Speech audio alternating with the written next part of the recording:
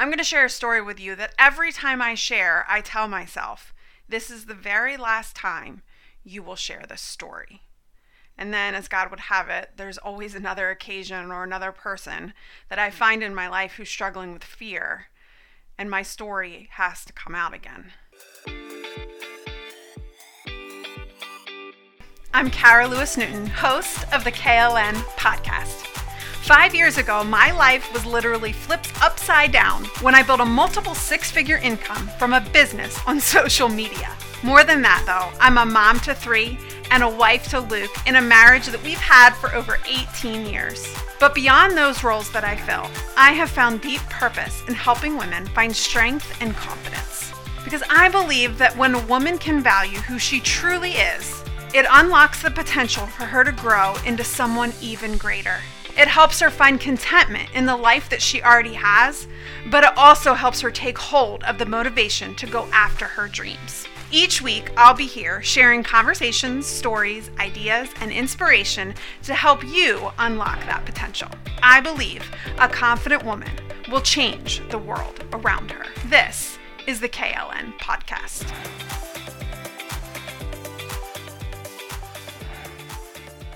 My name is Kara, and I struggle with fear. I don't just worry. I come up with the most ridiculous, irrational, what are you talking about scenarios in my head. Here are some of my irrational fears. My husband said he'd be home at 6:15. It's now 6:17, and so obviously he has been in an accident and is lying in a ditch somewhere. I have a headache.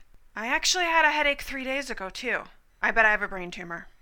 I'm driving over a bridge, and it's possible that it's going to cave in. I have all of my kids. Who am I going to save first? We finally have some extra money in our bank account. My husband's probably going to lose his job. Then we're going to lose our house, and we're probably going to end up having to live with my parents.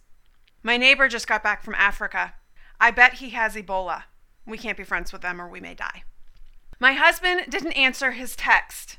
After the 15th text that I've sent, my only conclusion can be that he must be tied up and bound in his office. Or how about this one?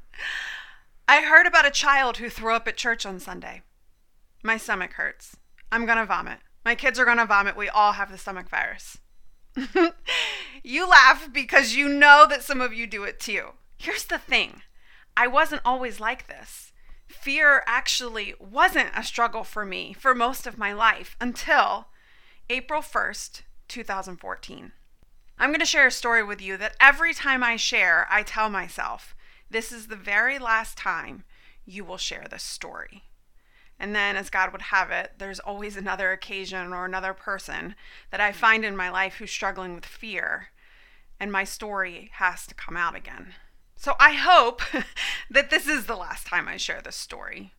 But my guess is there are probably many more times to come, because as I share this story, I realize how much I have learned about fear. Okay, back to April 1st, 2014. We're a family of 5. We're staying in a hotel in Asheville, and it was during spring break. We chose one with a pool because we wanted the kids to have some fun while we were there. We checked in and we quickly went up to our room to change. The kids were so excited about swimming. It had been a brutal winter. Luke was still busy doing some work and getting some things unpacked, and so he stayed in the room, and I told him I would go ahead and take the kids down to the pool because they were literally bouncing off the walls. At this time, Silas was 7 years old, Lila was 5 years old, and Jack was 3 years old. We were in the pool area for about 10 minutes, and I had been having trouble with my ear that week, and so I began to have some pain, and I was sitting about 15 feet from all of my children in a chair, watching them swim. I began to rummage through my bag to look for tissue. I became distracted by the pain that was in my ear, and I just kept looking. I couldn't find one. It was taking me several minutes to locate something to help with the pain that I was having. I was facing the pool. Silas and Lila were sitting at the edge of the pool. Jack was kind of running around. At one point, I saw that they had their feet in the hot tub. I knew where my kids were. But as I continued to rummage and continued to be distracted by my ear, a few minutes had passed by before I looked up. And I saw 2 children swimming in the pool. And then it occurred to me, I didn't know where Jack was. I turned immediately and looked at the hot tub, and one of my worst irrational nightmares was playing out right in front of me. My 3-year-old was floating about 6 inches below the water, face down. The scene that unfolded before me was more than I could ever possibly describe to you. In fact, even as I retell this story, I'm careful not to share too many details because it's very difficult for my mind to go back there. He was gray, and he was completely unconscious, not breathing and foaming at the mouth. I quickly summoned my other 2 children to go get their father, and I began CPR on my 3-year-old. A few seconds later, my husband came barreling through the pool doors and began to complete what I had started with the CPR. After 5 rounds of CPR that my husband performed on him, Jack began to vomit. Paramedics arrived pretty much quickly after that and took him to the hospital. I rode in the ambulance with him, and I can tell you this, you have never heard a sound like that of a mother screaming and pleading with God for the life of her child. Jack was unconscious for about 3 hours. We were unsure what the effects would be from his loss of oxygen. I wasn't completely certain of how long he had been underwater. But here's the thing. Miraculously, Jack woke up and he recovered with absolutely no issues. Did you know that 95% of children under the age of 4 who have to have CPR performed on them due to a drowning do not live? 95%. And those that do live after having CPR performed on them, the percentage that survive with absolutely no brain damage is so small that it would literally blow your mind. Try swallowing that statistic as you're sitting there looking at your kid in a hospital bed eating a red popsicle. It's a miracle, right? I mean, it was, right? Absolutely. Or was it? Because see, I was really struggling after this. Why was my child saved? Why wasn't I feeling this relief that I should be feeling? Why, if this was so amazing, because everyone was telling me what a miracle this was I feeling so scared and alone? Why do other children die and not Jack? What do I do about this never-ending agony and tightness in my chest? How do I go about my day now knowing that I truly cannot keep my children safe all the time? Was this preparing me for some other tragedy that I'm going to have to experience in my life? Did God save Jack, or did Luke? Was this the result of something miraculous, really, or was this just coincidence? Jack's accident hit me like a ton of bricks. I remember one time my mother, what you may not know about my mother is that she's experienced some really painful things in her own life. And as a result of that, she would tell you she has always kind of struggled with fear and worry. And after my sister and I were getting on her one time about worrying about something that seemed absolutely ridiculous, she turned and looked at us and she said, "Girls, when the worst has happened to you, you no longer believe that the worst can't happen." Wow. Well, this is great, Kara. I'm feeling great about this podcast. I'm really glad I tuned in today. Okay, hang in there with me.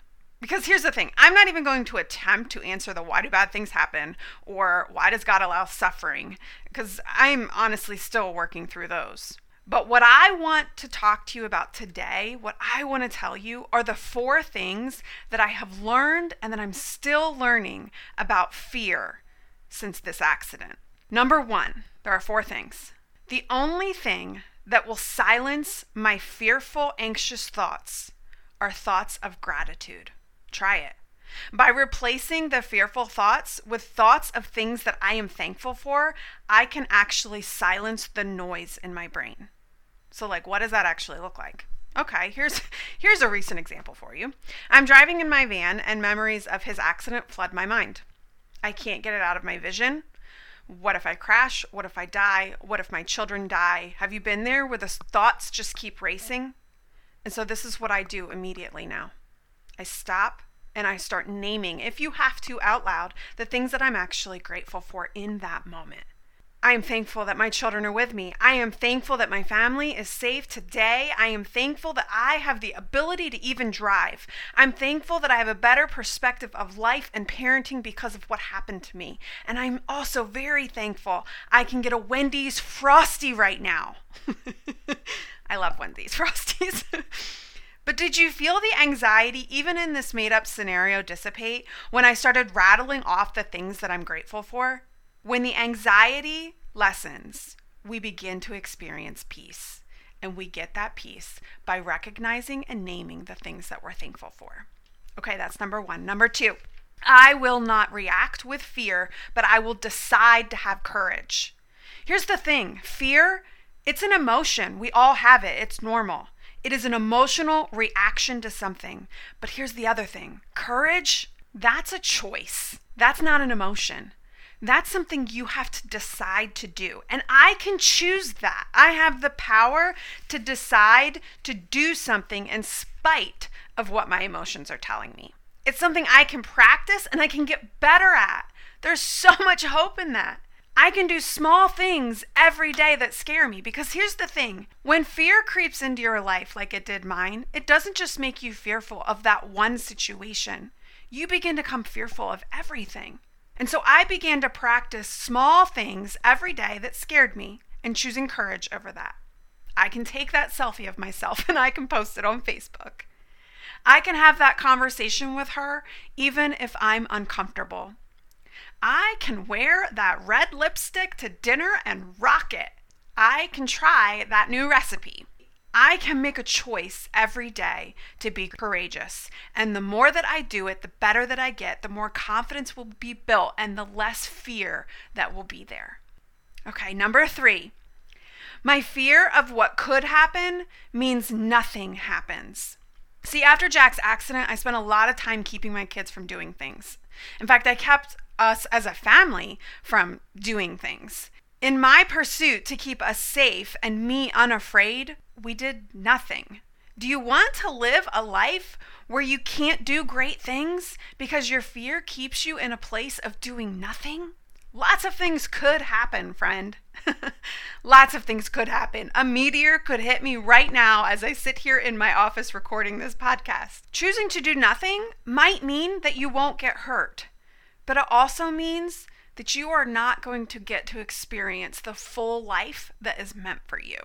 Choosing what is safe will keep you where you are. Is that where you want to be? But choosing to leave fear behind and stepping out into courage, what seems like a risk, girl, it could change everything.